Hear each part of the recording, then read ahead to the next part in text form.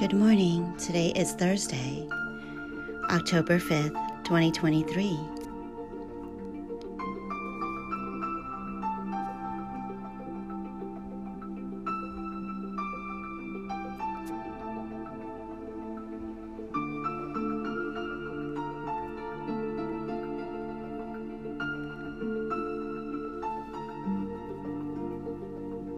We will be hearing from the USCCB.org, United States Conference of Catholic Bishops.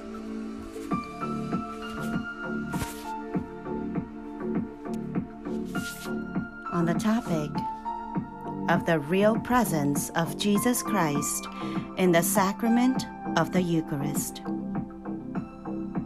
Basic questions and answers. Introduction.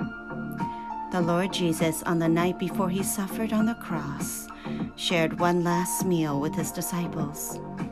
During this meal, our Savior instituted the sacrament of his body and blood. He did this in order to perpetuate the sacrifice of the cross throughout the ages and to entrust to the Church, his spouse, a memorial of his death and resurrection. As the Gospel of Matthew tells us, while they were eating, Jesus took bread, said the blessing, broke it, and gave it to his disciples, said, "Take and eat. This is my body." Then he took the cup, gave thanks, and gave it to them, saying, "Drink from it, all of you, for this is my blood of the covenant, which will be shed on behalf of many for the forgiveness of sins."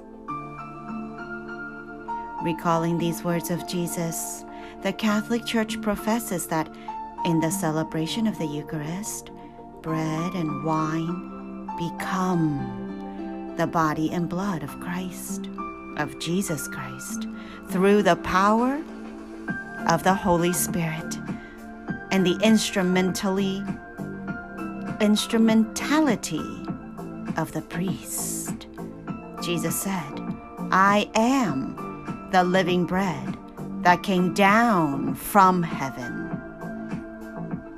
Whoever eats this bread will live forever, and the bread that I will give is my flesh for the life of the world. For my flesh is true food, and my blood is true drink." John 6, verse 51 to 55. The whole Christ is truly present, body, blood, soul, and divinity, under the appearances of bread and wine. The glorified Christ, who rose from the dead after dying for our sins. This is what the Church means when she speaks of the, quote, real presence, unquote, of Christ in the Eucharist. This presence of Christ in the Eucharist is called, quote, real, unquote, not to exclude other types.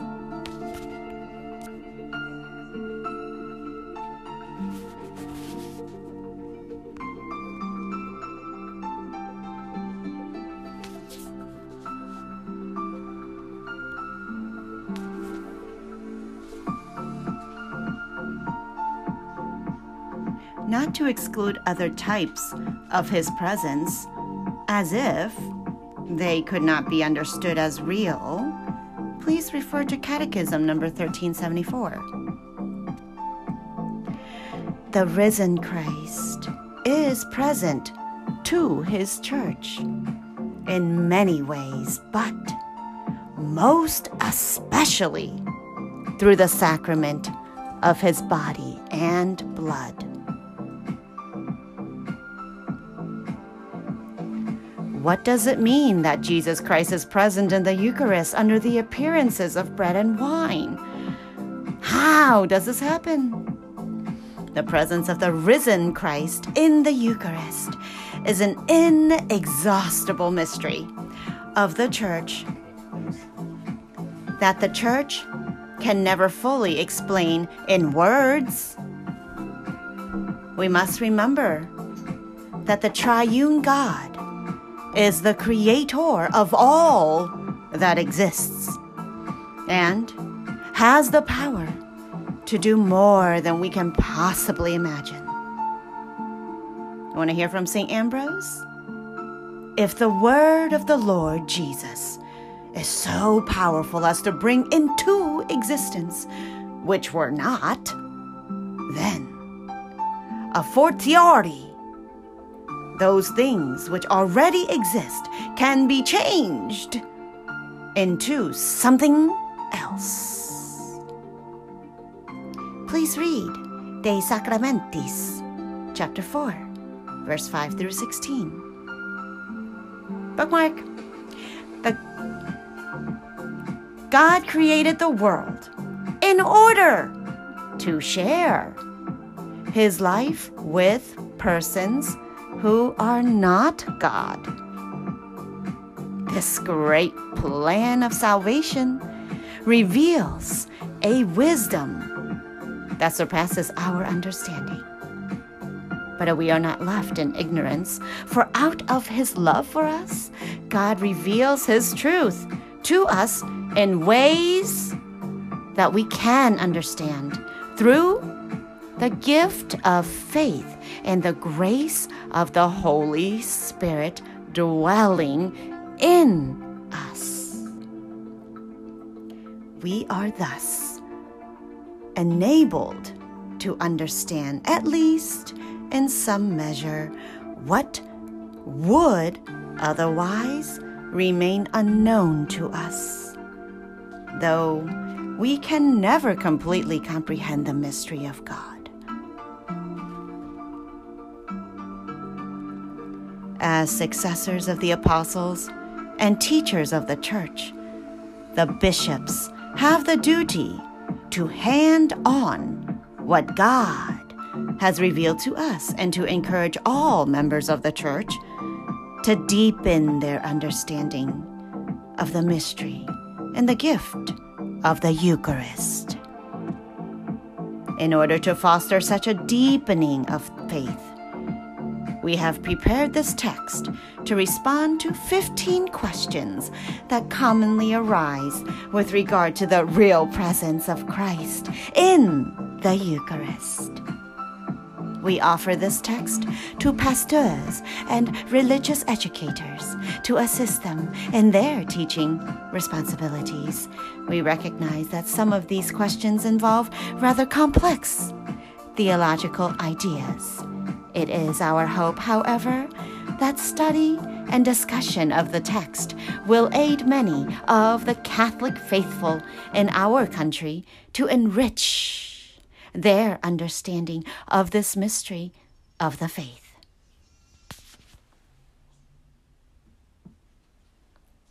Number 1, then.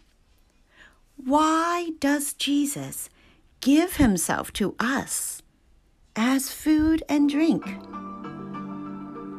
Jesus gives himself to us in the Eucharist as spiritual nourishment because he loves us. God's whole plan for our salvation is directed to our participation in the life of the Trinity. The communion of Father, Son, and Holy Spirit.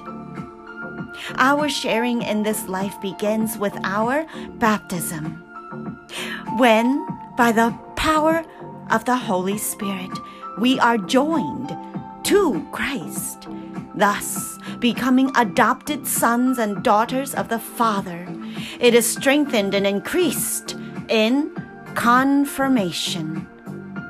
It is nourished and deepened through our participation in the Eucharist. By eating the body and drinking the blood of Christ in the Eucharist, we become united to the person of Christ through his humanity. His humanity. When he said, quote, whoever eats my flesh and drinks my blood remains in me, and I in him. Isn't that consuming something? You put it inside of yourself, and then it's in you, and it becomes your new cell, so you are now in it. It becomes a new body. Give it a couple of days, John 6:56. In being united to the humanity of Christ, we are at the same time united to his divinity. Our mortal and corruptible natures are transformed by being joined to the source of life. Unquote, John 6, verse 57. By being united to Christ through the power of the Holy Spirit dwelling in us, we are drawn up into the eternal relationship of love among the Father, the Son, and the Holy Spirit.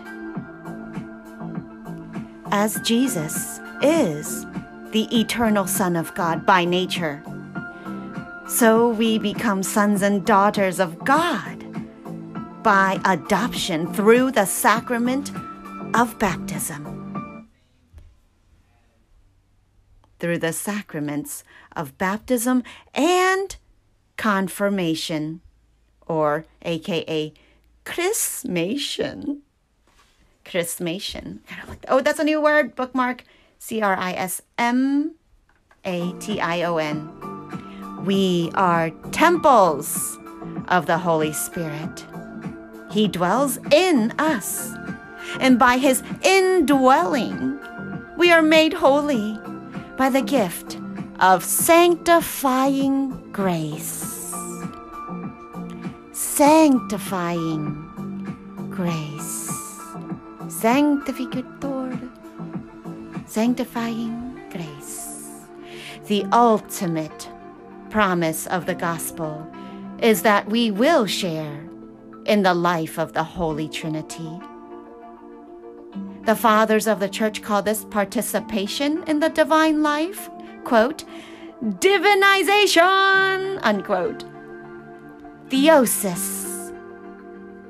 T-H-E, how do you spell the? Theosis. In this case, we see that God does not merely send us good things from on high. Instead, we are brought up into the inner life of God. The communion among the Father, the Son, and the Holy Spirit in the celebration of the Eucharist, which means, Eucharist means thanksgiving. We give praise and glory to God for this sublime gift.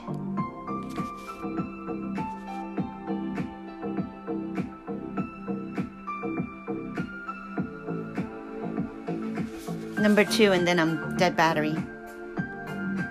It's long though. Let's see if we can get through it.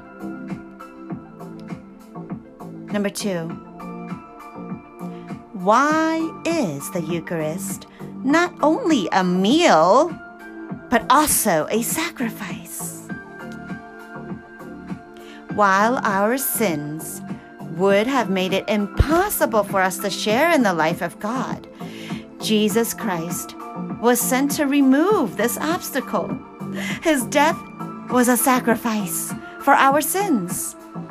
Christ is, quote, the Lamb of God who taketh away the sins of the world, unquote. John 1, verse 29.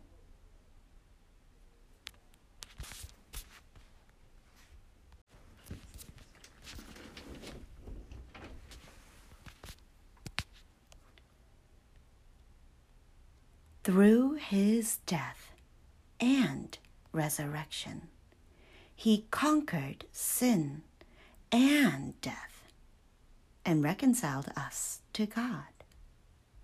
The Eucharist is the memorial of the sacrifice. The Church gathers to remember and to represent the sacrifice of Christ, in which we share through the action of the priest and the power of the Holy Spirit. Through the celebration of the Eucharist, we are joined to Christ's sacrifice and receive its inexhaustible benefits. As the letter to the Hebrew explains, Jesus is the one eternal high priest who always lives to make intercession for the people before the Father. In this way, he surpasses the many high priests who over centuries used to offer sacrifices for sin in the Jerusalem temple. The eternal high priest Jesus offers the perfect sacrifice, which is his very self, not something else. Hebrews 9, verse 12, he entered once for all into the sanctuary, not with the blood of goats and calves, but with his own blood, thus obtaining eternal redemption. You see, Christ's act belongs to human history, for he is truly human and has entered into history. At the same time, however, Jesus Christ is the second person of the Holy Trinity. He is the eternal Son, who is not confined within time or history. His actions transcend time, which is part of creation. Time is part of creation.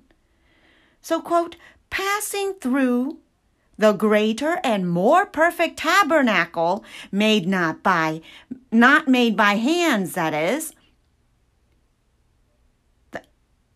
passing through the greater and more perfect tabernacle, not made by hands, that is, not belonging to this creation. Okay, you messed that all up. Go back.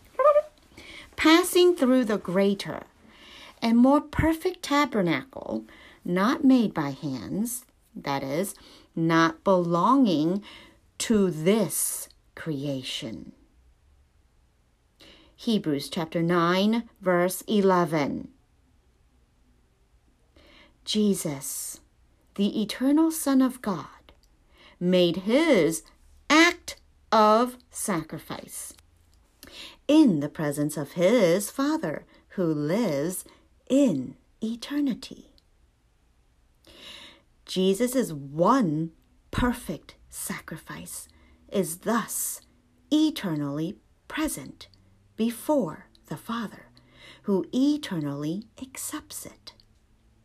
This means that in the Eucharist, Jesus does not sacrifice himself again and again. Rather, by the power of the Holy Spirit, his one eternal sacrifice is made present once again. Presented, what we call re-presented. Not represented, re-presented, so that we may share in it. Christ does not have to leave where he is in heaven to be with us. Rather, we partake of the heavenly liturgy, where Christ eternally intercedes for us and presents his sacrifice to the Father, and where the angels and saints constantly glorify God and give thanks for all his gifts.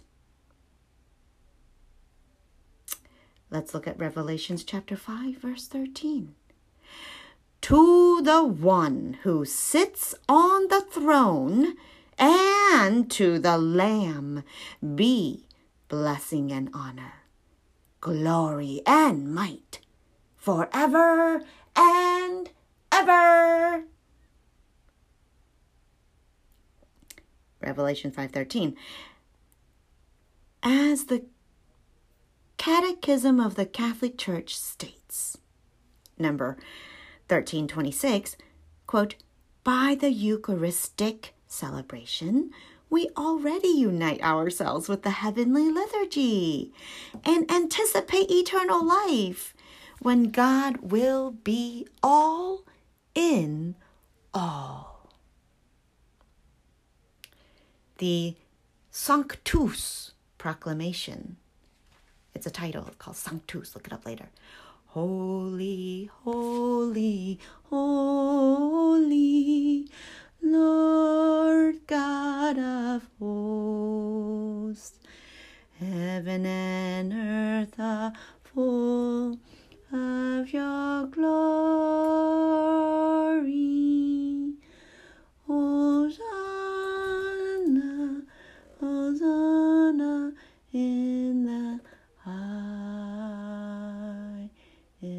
I'm trying to look for better music. Okay, it's called Relax Music. It's just too slow for me to read by myself. I need some background music. Can I get some backup? Anybody? DJ, R-U-M, where love lives. Okay, let's try that one. Oh, it's 7 o'clock.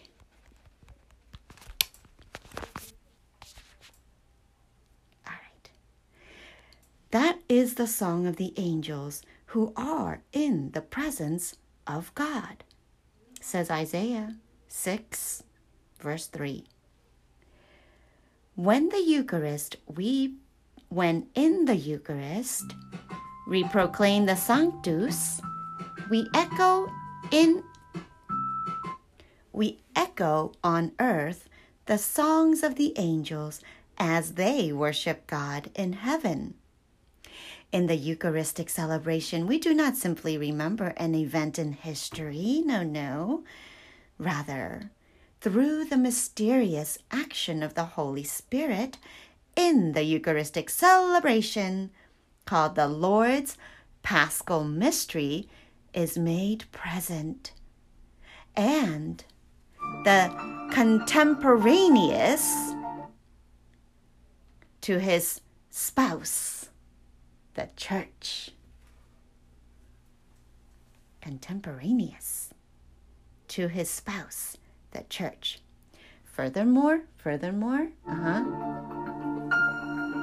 in the Eucharistic representation of Christ's eternal sacrifice before the Father, we are not only simply spectators, the priests and the worshiping community are in different ways active in the Eucharistic sacrifice. The ordained priest standing at the altar represents Christ as the head of the church.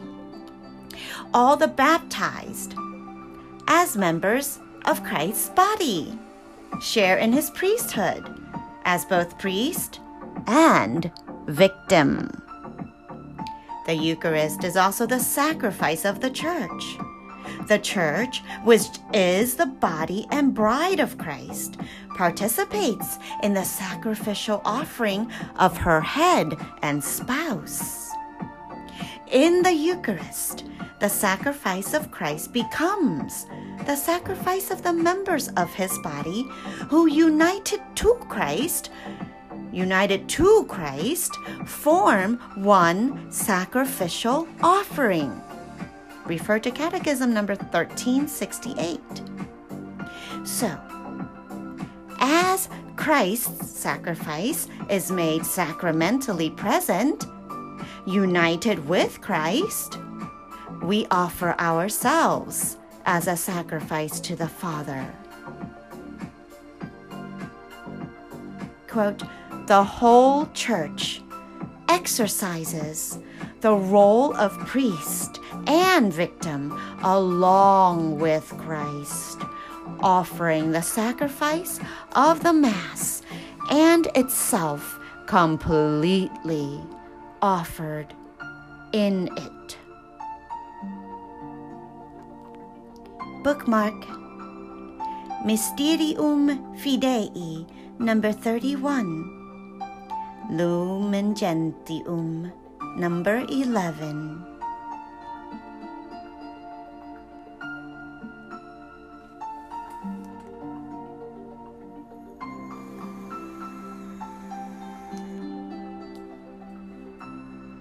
Number 3. When the bread and wine become the body and blood of Christ, why do they still look and taste like bread and wine?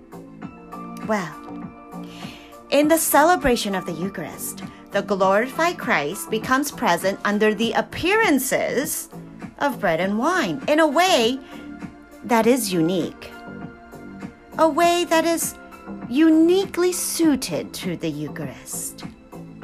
In the Church's tradition, theological language, in the Church's traditional theological language, in the act of consecration during the Eucharist, the, quote, substance of the bread, the, quote, substance, unquote, of the bread and wine, the substance is changed by the power of the Holy Spirit into the substance of the body and blood of Jesus Christ. Substance. At the same time, the, quote, incidents, unquote, or appearances of bread and wine remain. Substance and, at the same time, the accidents or appearances of bread and wine remain. What is this? We'll be right back. This is number 3. Bye-bye. Baby's crying.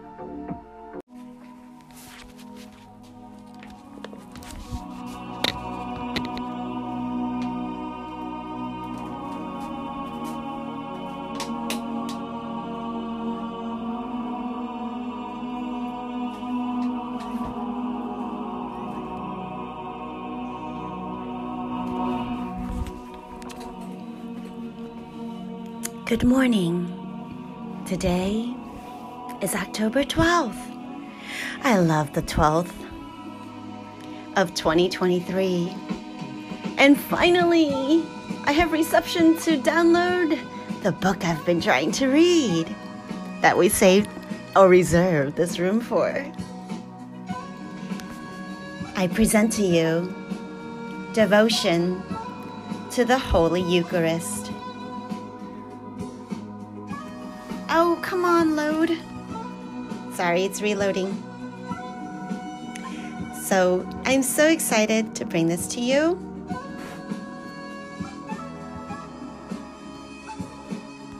Okay, it won't let me. Oh, it won't let me. I'll be back.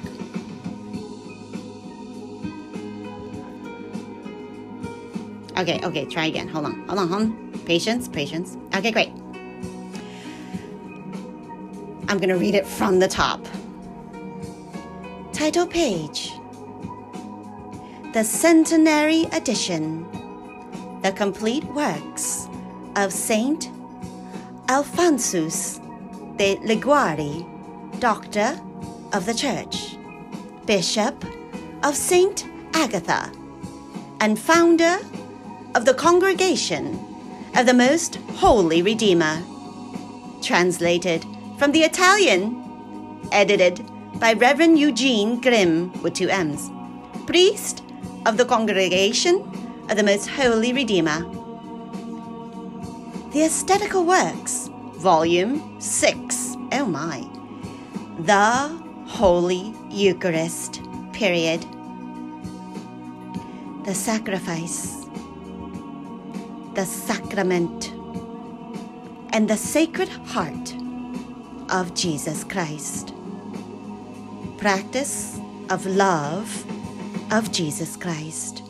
Novena to the Holy Ghost. There's a stamp on it. University of St. Michael's College Library. What? Okay, the table of contents is very long. I'm not going to read it. I'll just put it on thread somewhere when I can post again. No worries. Or Instagram, whatever. The Centenary Edition. The Holy Eucharist. Period.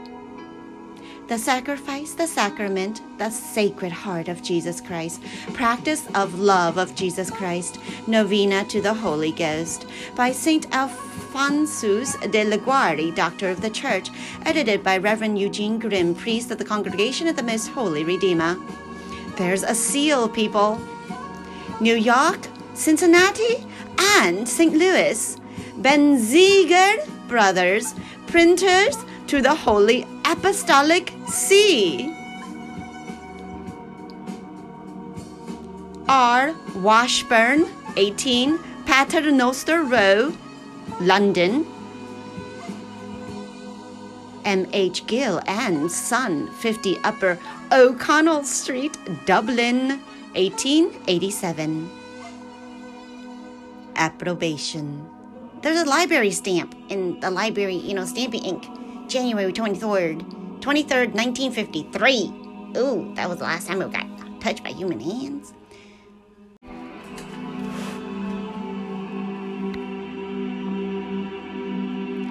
By virtue of the authority granted me by the Most Reverend Nicholas Miron,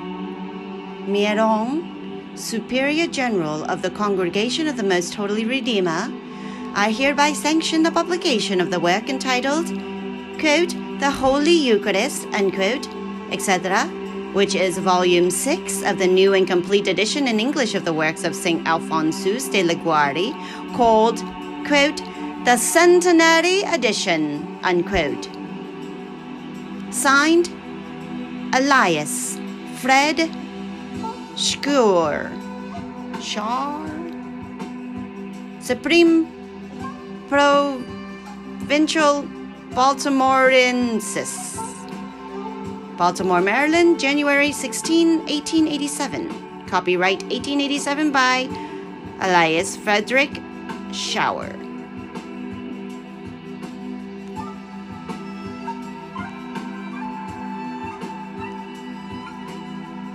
The sacrifice of Jesus Christ, and a short explanation of the prayers of the Mass will be included. Let's begin with a short letter, one-pager, by E.D. In the two preceding volumes, we have been considering that the Son of God, not content with becoming man and immolating himself for our salvation, in order to satisfy the love which he bore us, also wished to create for himself an entirely new life of love by instituting the Holy Eucharist, expressly for the purpose of giving himself to us in 3 different ways. Namely, as a victim of an infinite price in the holy sacrifice.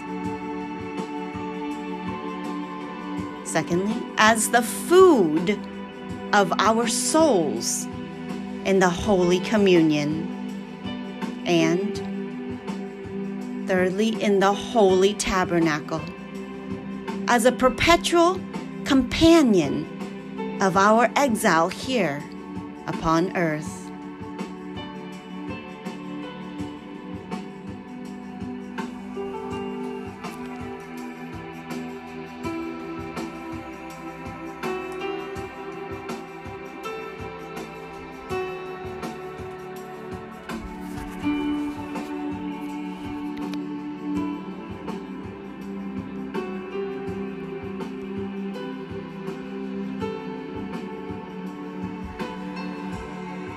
After having paid our homage to our Savior in his sacrament of love, we honor with a special worship his divine heart which is regarded as the seat of his immense love for us. Now, as God loves only in order to be loved, we are led by the foregoing considerations to the practice of the love of Jesus Christ. We conclude by speaking of the devotion that is due to the Holy Spirit, who is the love that is consubstantial with the Father and the Son, through whom God loves us, and through whom we love God. Such are the contents of this volume, which is volume 6 of the Aesthetical Works.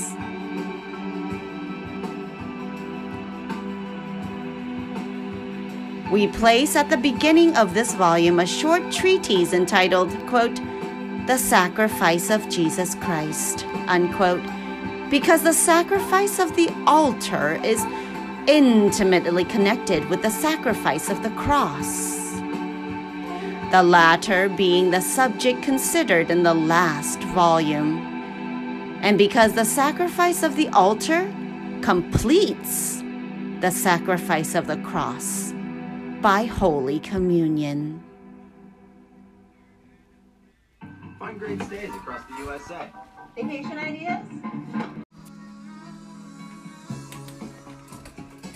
Saint Alphonsus wrote this little work in his treatise in his retreat in the year 1776, when he was 80 years of age, and published it with his work called the Victories of the Martyrs, signed E.D.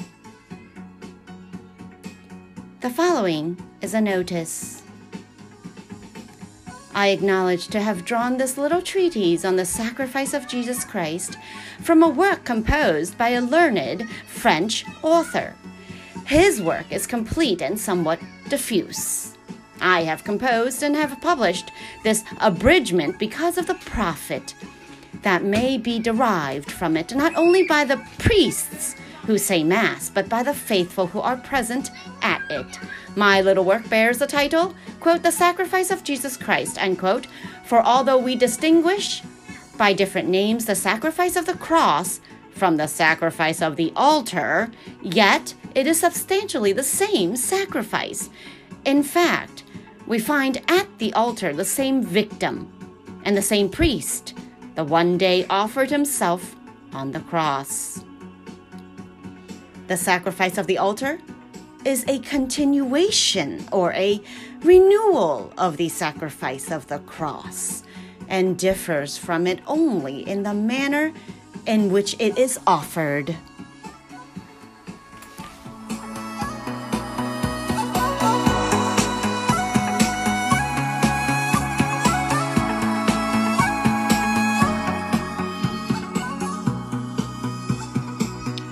Thank you for hanging on to all the introductions. We are now past all the introductions, and we will be right back with the beginning.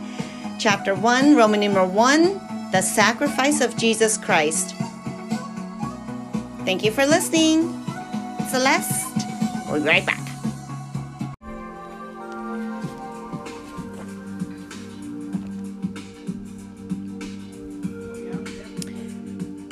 The sacrifices of the old law were figures of the sacrifice of Jesus Christ. All the sacrifices of the old law were figures of the sacrifices of our divine Redeemer. And there were 4 kinds of these sacrifices, namely, the sacrifice of peace, of thanksgiving, of expiation, and of impetration. Number 1, the sacrifices of peace were instituted to render to God the worship of adoration, which is due to Him as the sovereign master of all things, and of this kind were the Holocausts.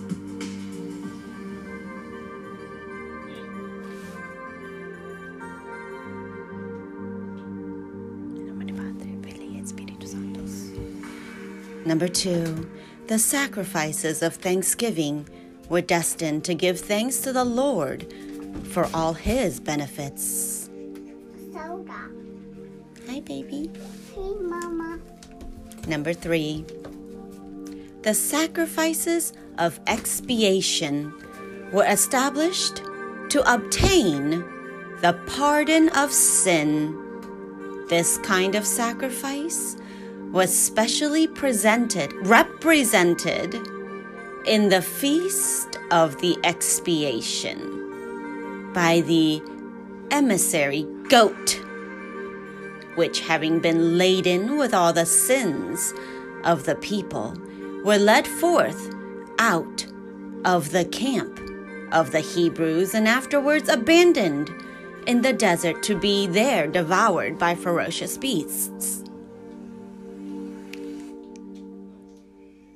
This sacrifice was the most expressive. We'll be right back.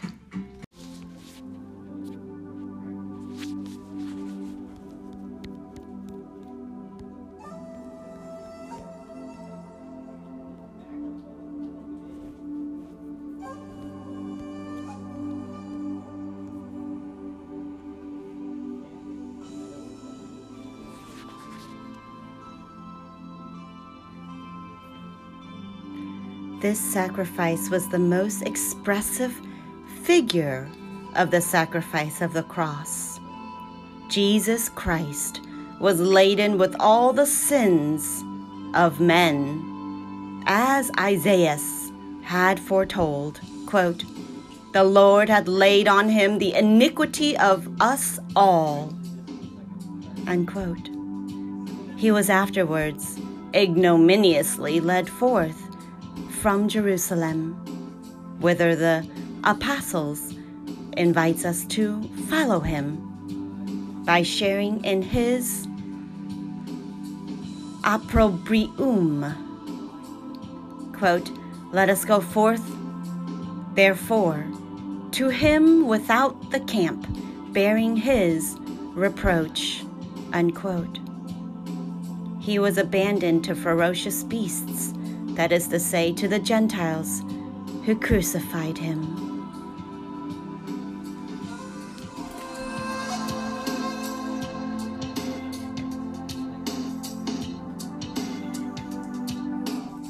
Page 18. Number 4. Finally, the sacrifices of impetration, which for their object to obtain from God his aid and his grace. The sacrifices of impetration had for their object to obtain from God his grace and his aid. Now, all these sacrifices are abolished by the coming of the capital R Redeemer, because only the sacrifice of Jesus Christ, which was a perfect sacrifice, while all the ancient sacrifices were imperfect, was sufficient to expiate all the sins and merit for man every grace.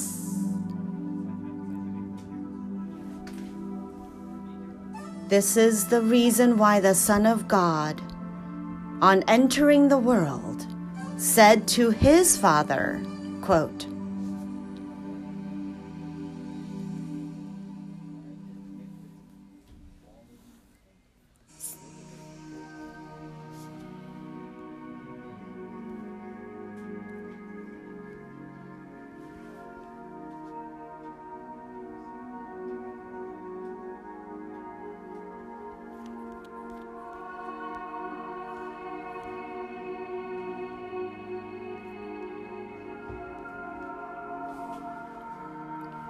Sacrifice and oblation thou wouldest not, but a body thou hast fitted to me. Holocausts for sin did not please thee. Then I said, Behold, I come. In the head of the book it is written of me, that I should do thy will, O God.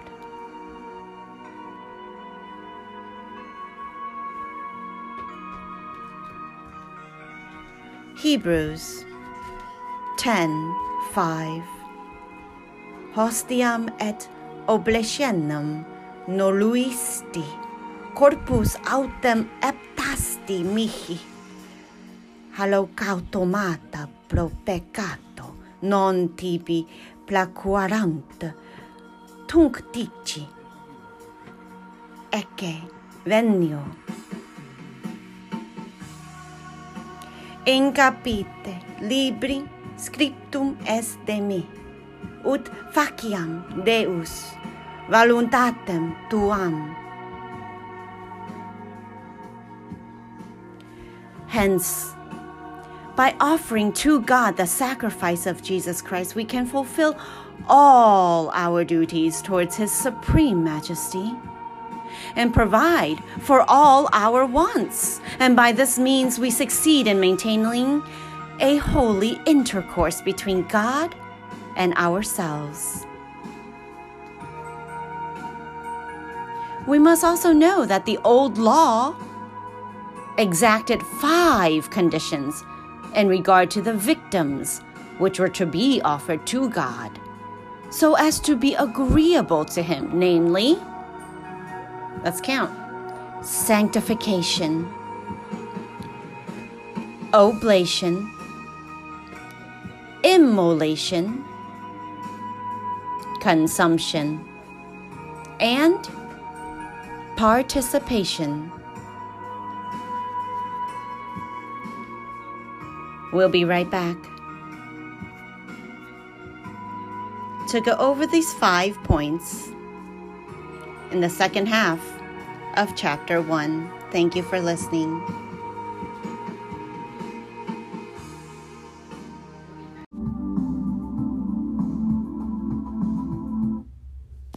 Hello, today is October 13, Friday.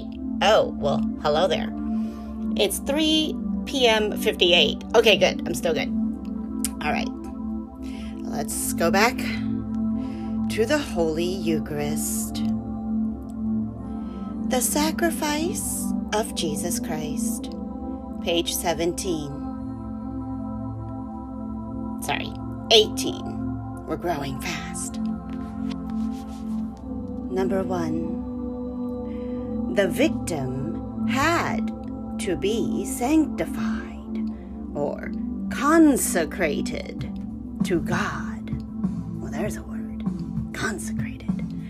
So that there might not be offered to Him anything that was not holy or nor unworthy of His majesty.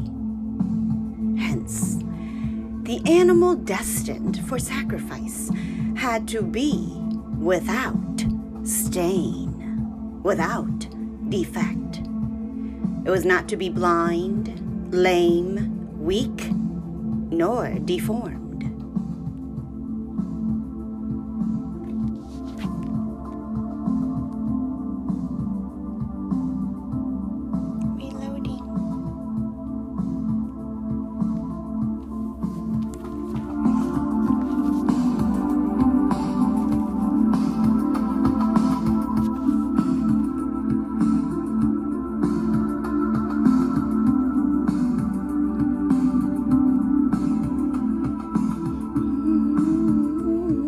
Find something to do while I'm waiting for this thing to reload. Let's pray. Okay. I might lose my place. Oh well. Kyrie eleison, Lord have mercy. Christe eleison, Christ have mercy. Kyrie eleison, Lord have mercy.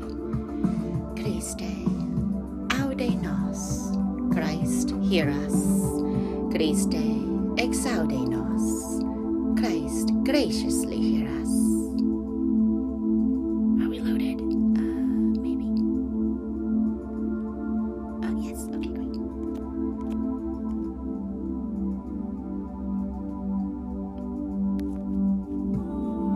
What place was I? I don't know. Okay, great.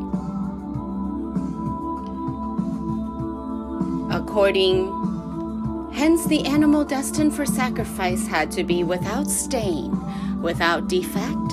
It was not to be blind, lame, weak, nor deformed, according to what was prescribed in the book of Deuteronomy.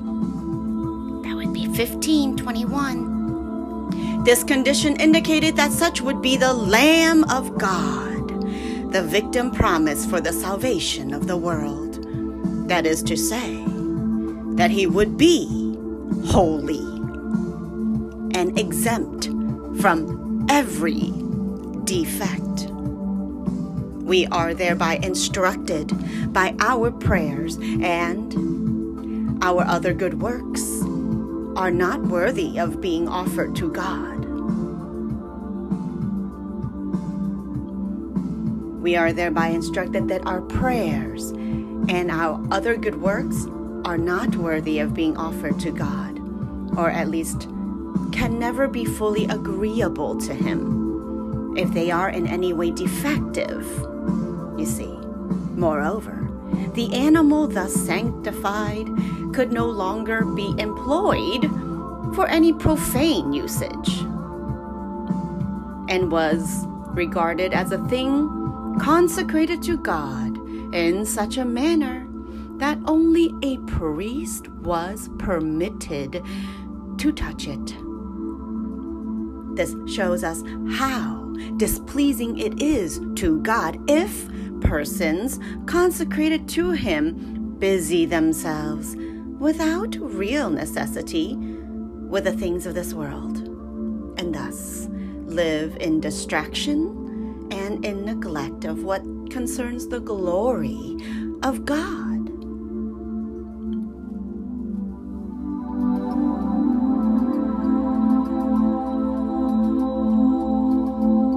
Number 2, the victim had to be offered to God. This was done in certain words, by certain words that the Lord Himself had prescribed. Majestic, wide open, teeming with life. This thriving ecosystem. Number 3,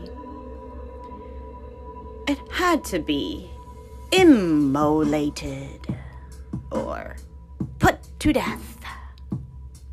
This immolation was not always brought about by death. Oh, we're reloading again.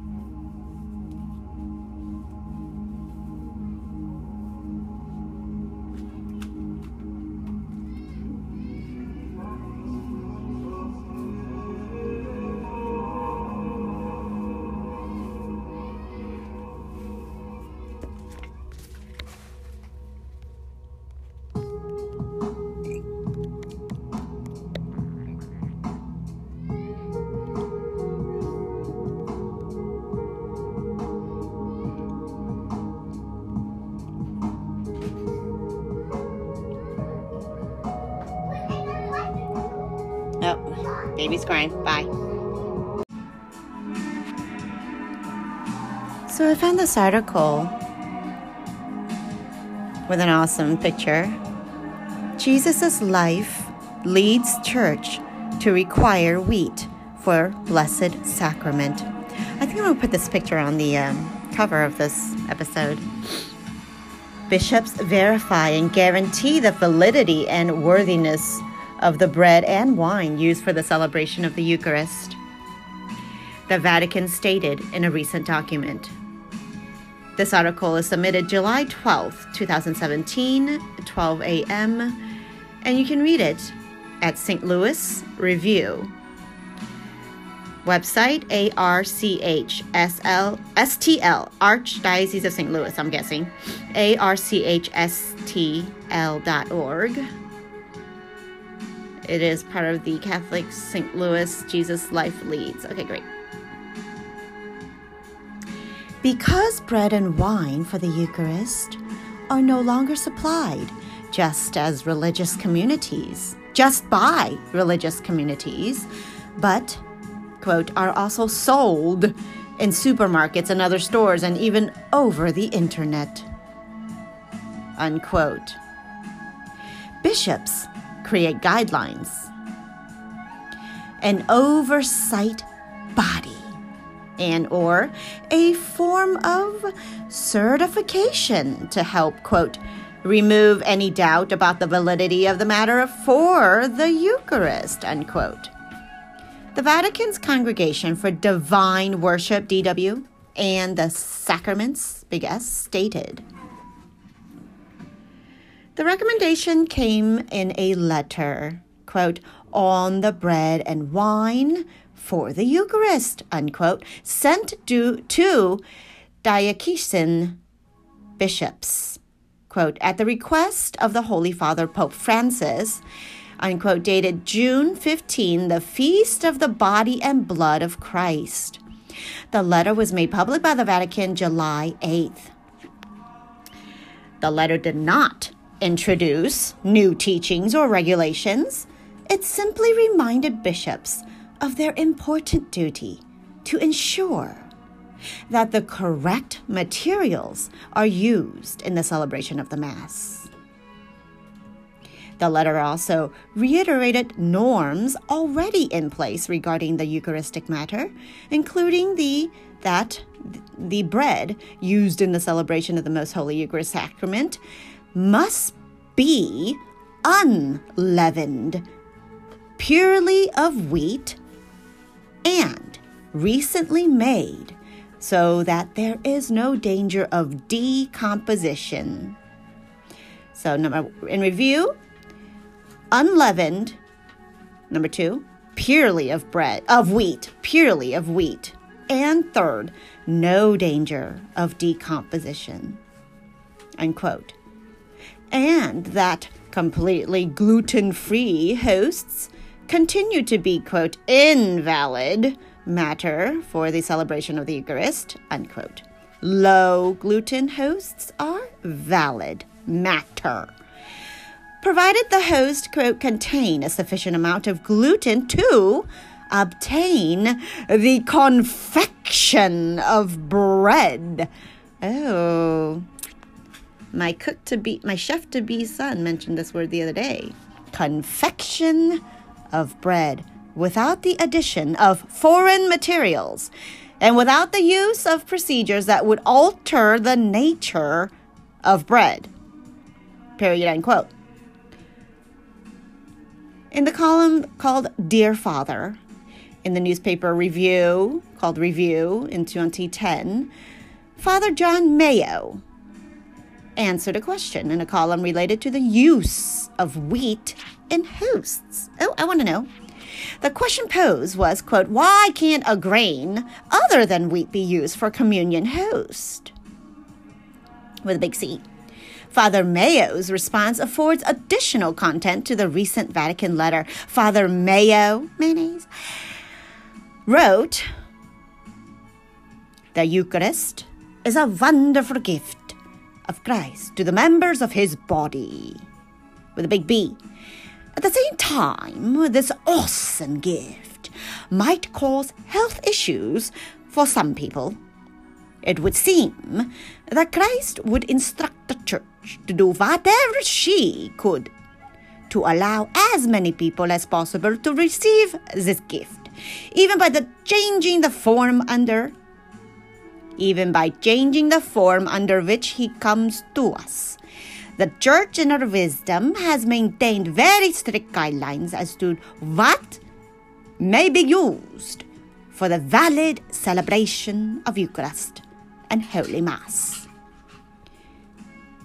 In 1980, the Congregation for Divine Worship in the Discipline of the Sacraments wrote, DWS wrote, quote, the instruction concerning worship of the Eucharistic mystery, period, unquote.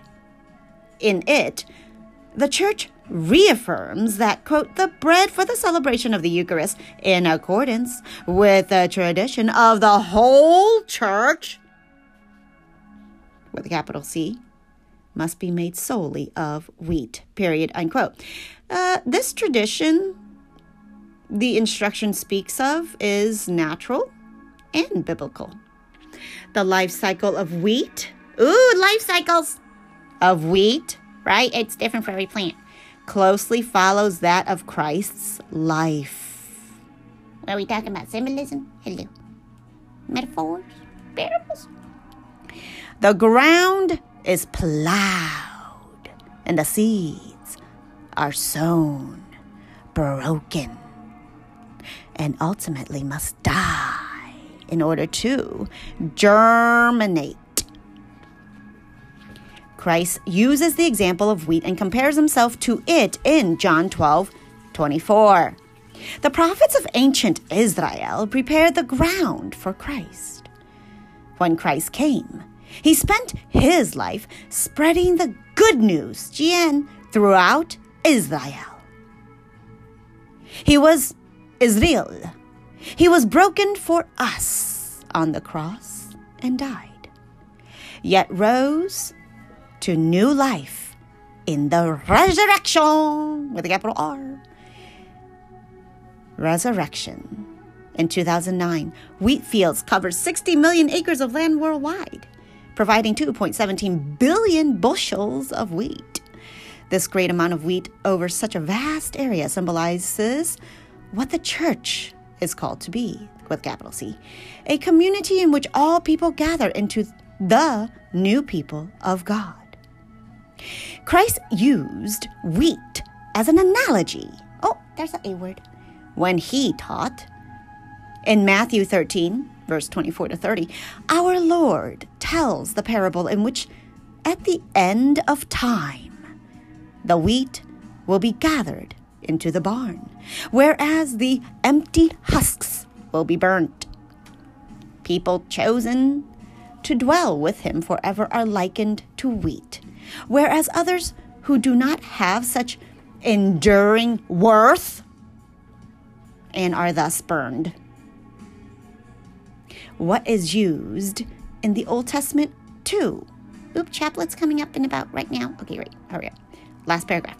The place where the temple was built was a threshing floor for wheat before being bought by King David.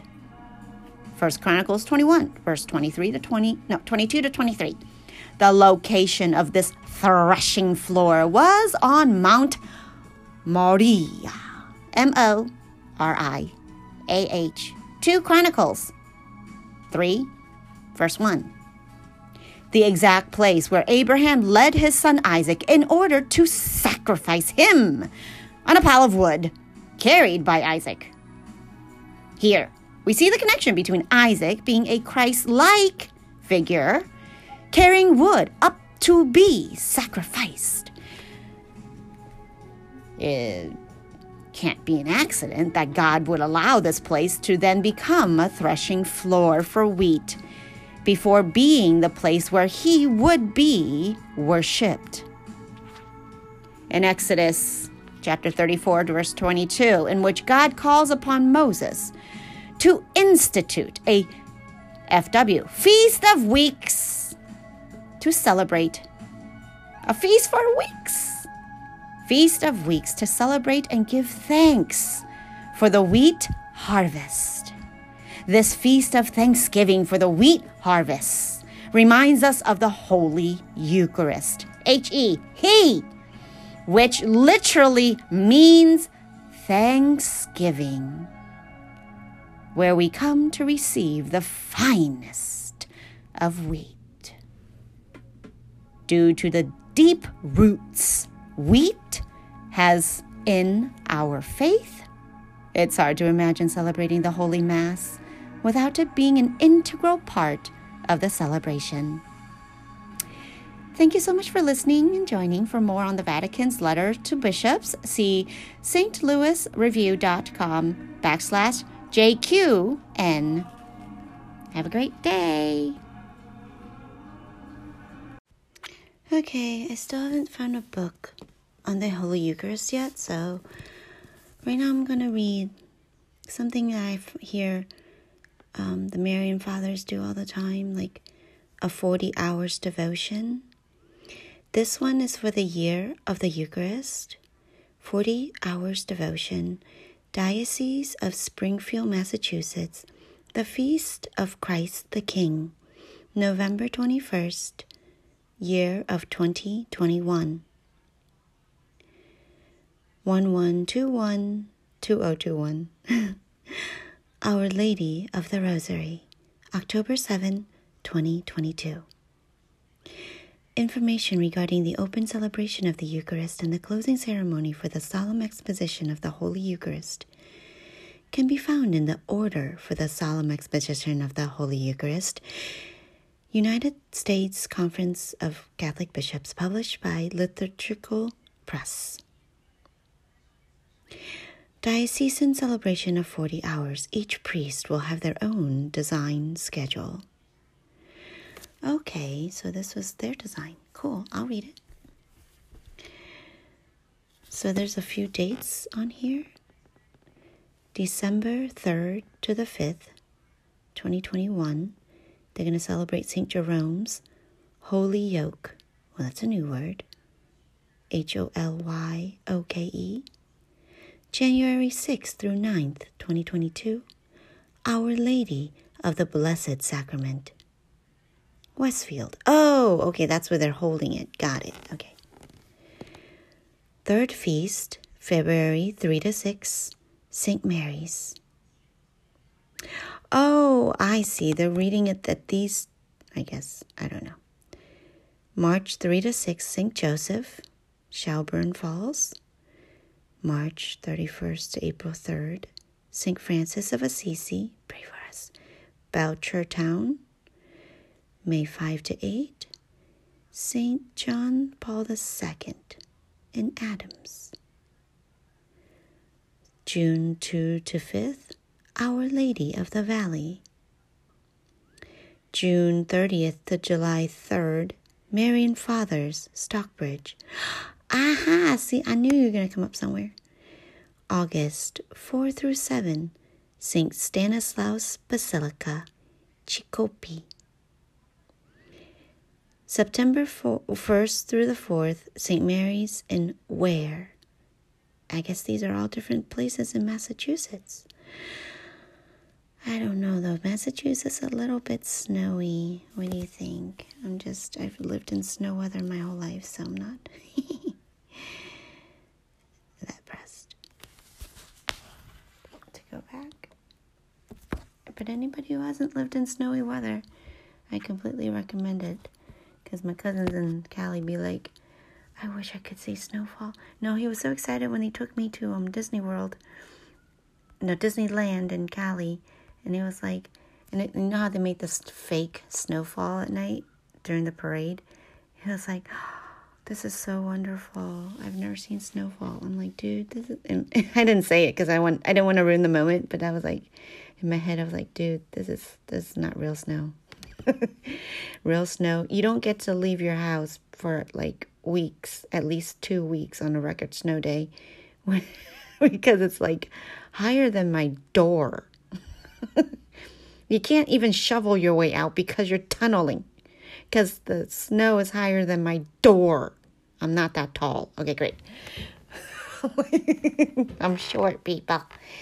Well, whatever. We're all midgets in comparison. 2 maybe.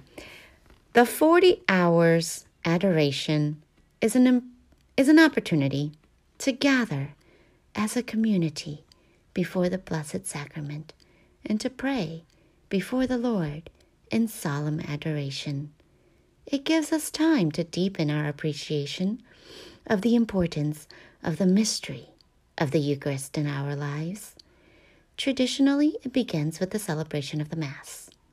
At the end of this opening Mass, the Blessed Sacrament is exposed, and after a period of a few days, the faithful are given the opportunity to assemble in prayer before the exposed Blessed Sacrament. The celebration then will end with the celebration of Mass. What is the history of the 40 hours adoration? Well, no one knows exactly about when 40-hour devotion actually began.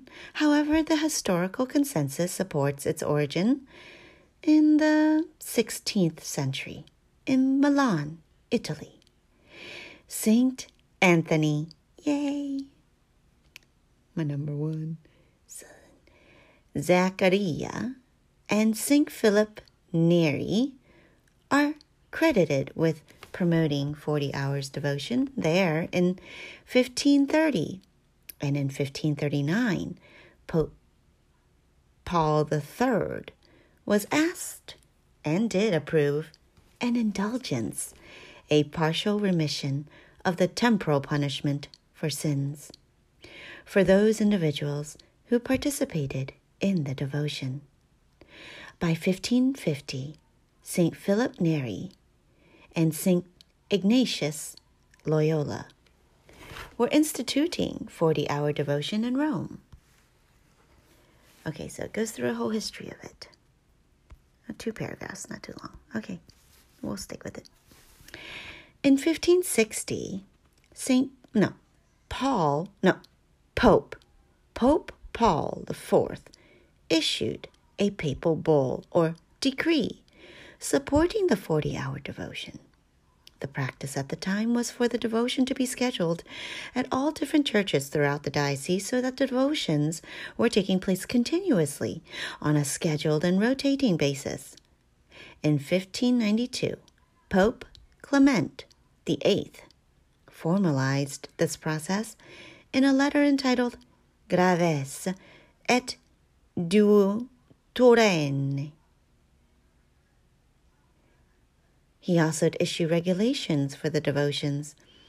In 1705, Pope Clement XI collected these regulations and officially issued them to the Church in a document entitled Instructio Clementia.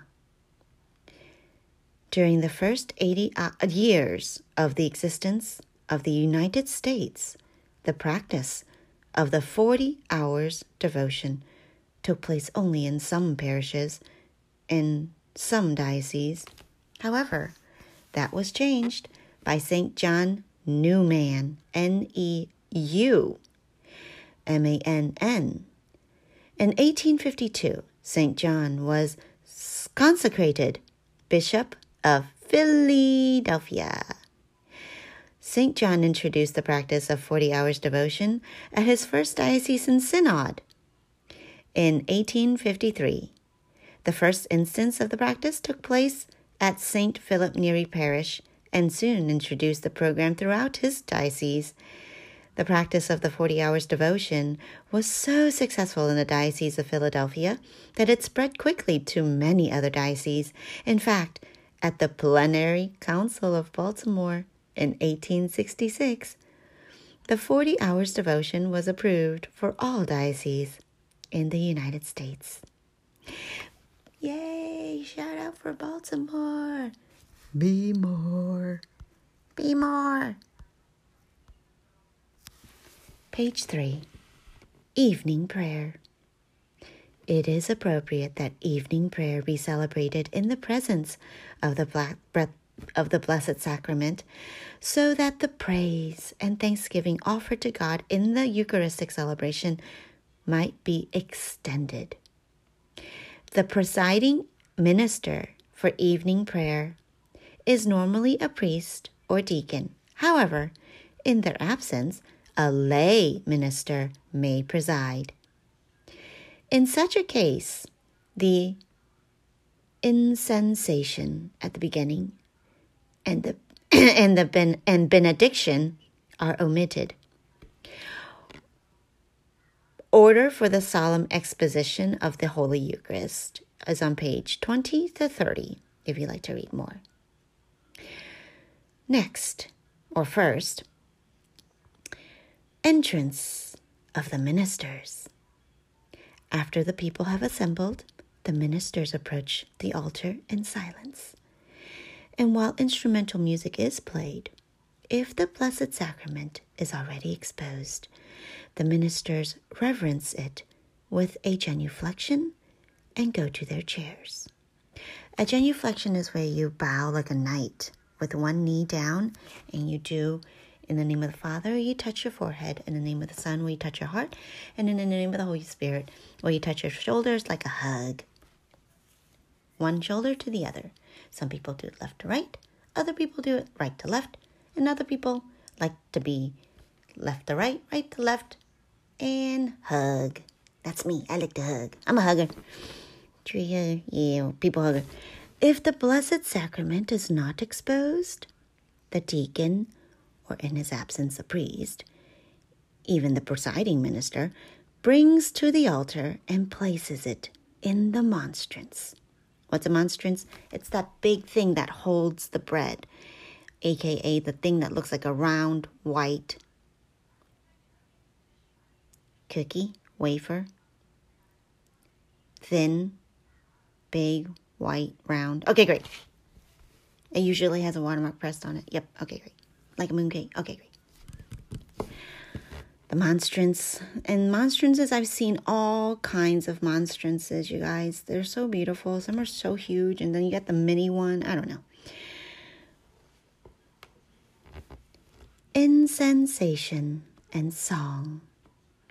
The presiding minister then goes to the altar, and having placed incense in the censer, censer, kneels and incenses the Holy Eucharist.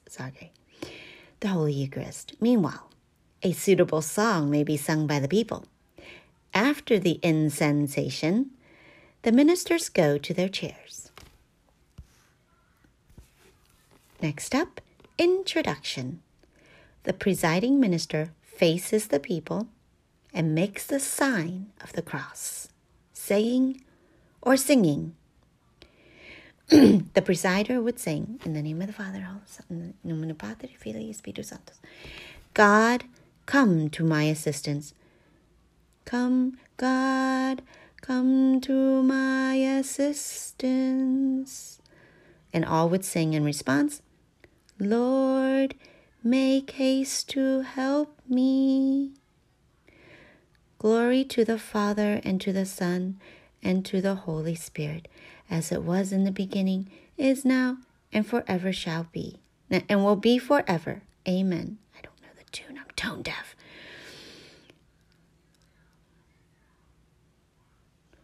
Lord, make haste to help me.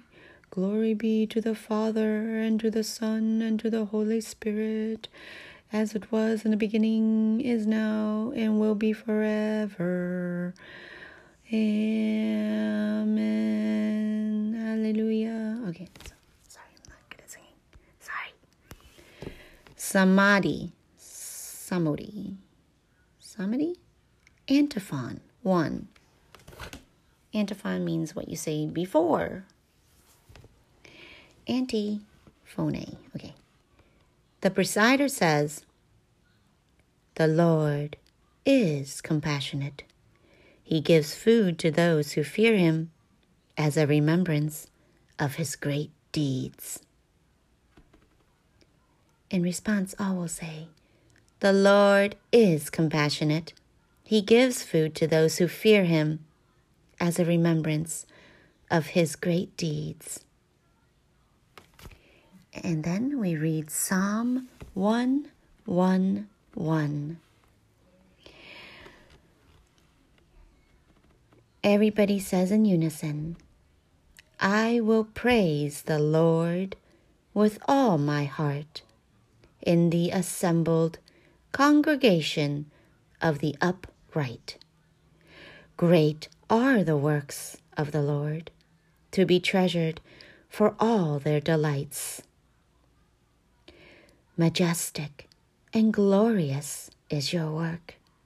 Your wise design endures forever. You won renown for your wondrous deeds. Gracious and merciful is the Lord. You gave food to those who fear you, mindful of your covenant forever. You showed powerful deeds to your people, giving them the lands of the nations. The works of your hands are right and true, reliable in your decrees, reliable all your decrees, established forever and ever to be observed with loyalty and care. You sent deliverance to your people, ratified your covenant forever. Holy and awesome is your name. The fear of the Lord is the beginning of wisdom. Prudent are all who live by it. Your praise endures forever. Glory to the Father, and to the Son, and to the Holy Spirit, as it was in the beginning, is now, and will be forever. Amen. Alleluia. The Lord is compassionate. He gives food to those who fear him as a remembrance of his great deeds.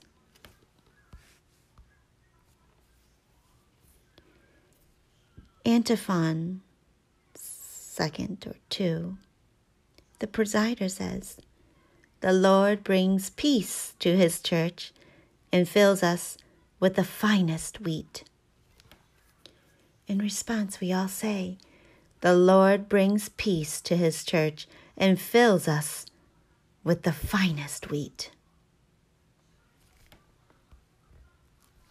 I'll be right back to continue with Psalm 147. In the year of the Eucharist, 40 hours devotion. Page 4.